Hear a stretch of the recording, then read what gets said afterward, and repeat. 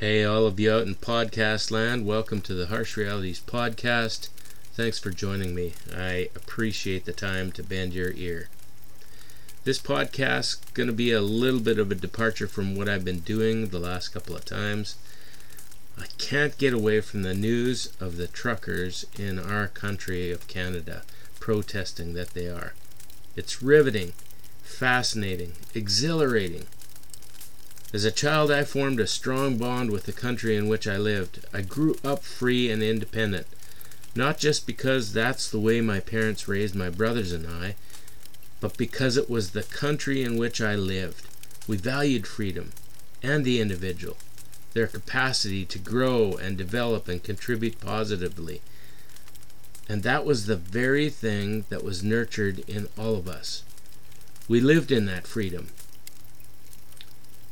All of my patriotism seemed to be slipping away into the gaping chasm of shock, disappointment, as one by one the values that we held dear were being eroded, removed, undermined.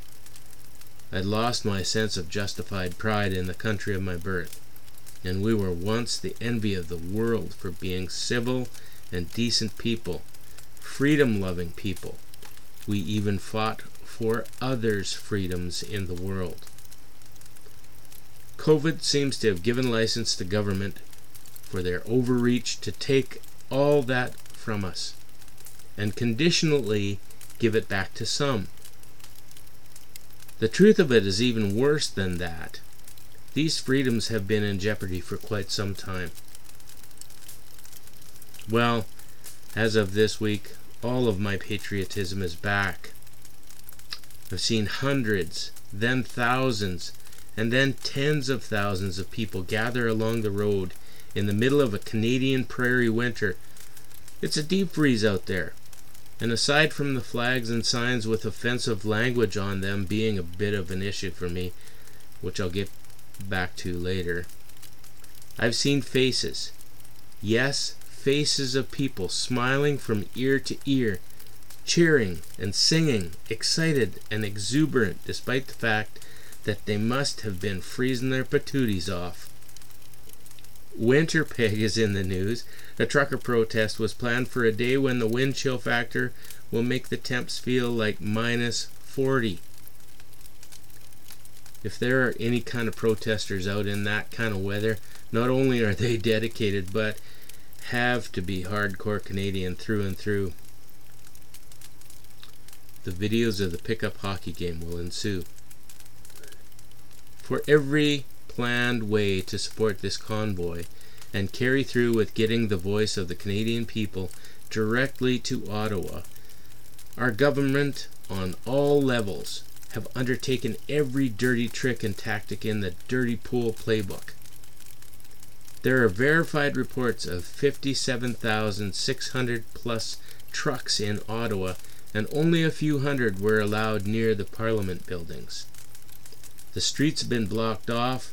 The police are restricting or prohibiting movement in the core of the city and by the Parliament, and yet not a single news source that I have been able to see up until now is stating the obvious truth, that even this is a breach of our fundamental right of assembly, our fundamental right to protest, of our fundamental right to free speech, our fundamental right of mobility to freely move about the country we call ours.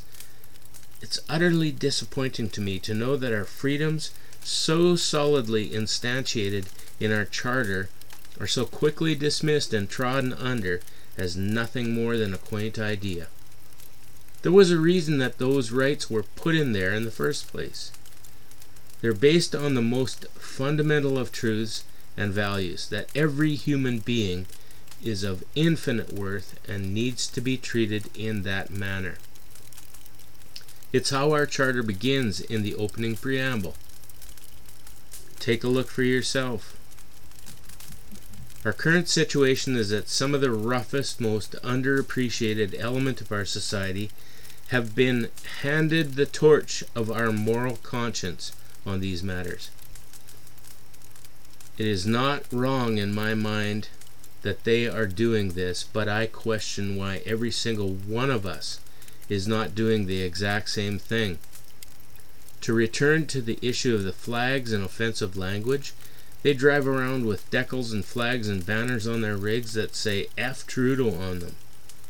This type of character is the torchbearer of our collective conscience, and it bothers you that someone so vile and crude could hold that position.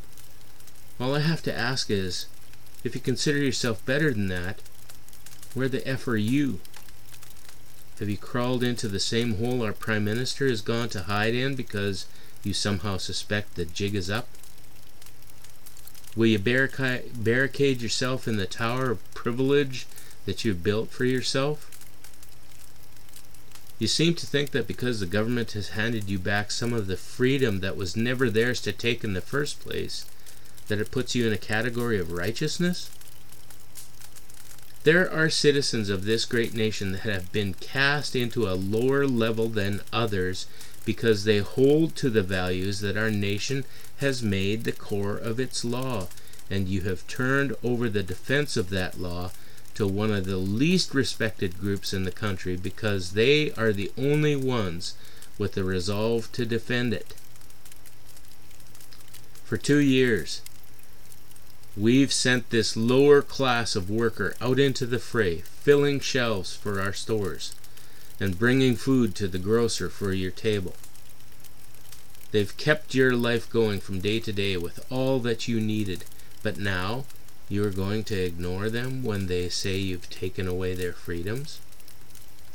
The hand that feeds you is never one to be too quick to bite. But it's worse than that. A quaint little proverbial saying is not enough to express the act of contempt which our government, and indeed those that think that they are above the stature of a mere trucker, are perpetrating.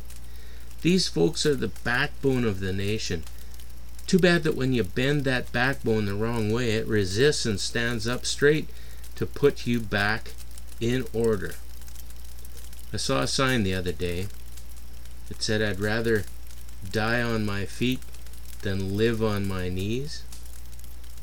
Thank God for a working backbone, a hard working backbone that's the strength to the rest of the body.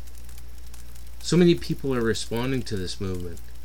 I see the potential for retribution rising. Those who were once very vocal about how ignorant and backwards those who didn't follow the science are now seemingly waiting in the shadows for their opportunity to return and enact retribution against those who have desecrated closely held beliefs. COVID's brought out passions, all right.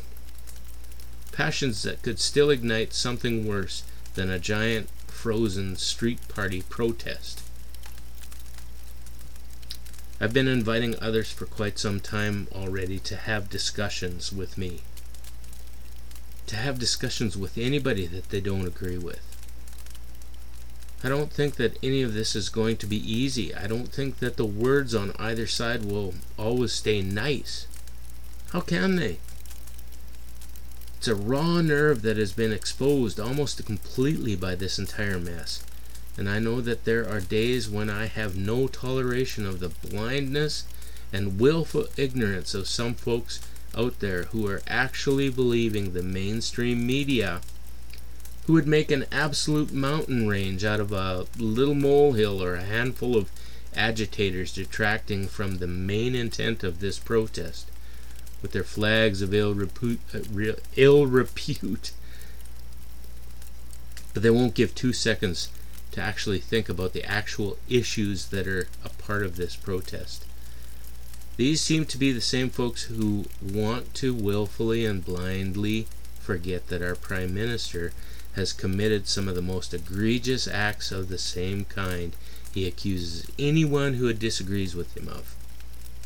And so, how about we start with truth, honesty, and maybe that will lead to charity and openness. If we're unable to do this now, I fear for what we will have to go through to bring us together in the future. And for God's sake, if you have just an ounce of bravery, contact me and set up an opportunity to talk directly to me so I don't have to talk to myself like this. We owe it to each other to try to be fellow Canadians. This is Darcy, signing out on Harsh Realities podcast. Help me out by hitting the like and subscribe and notification buttons. I'd love very much to keep connected. There's always a fire here that we can sit at, and thanks for your time.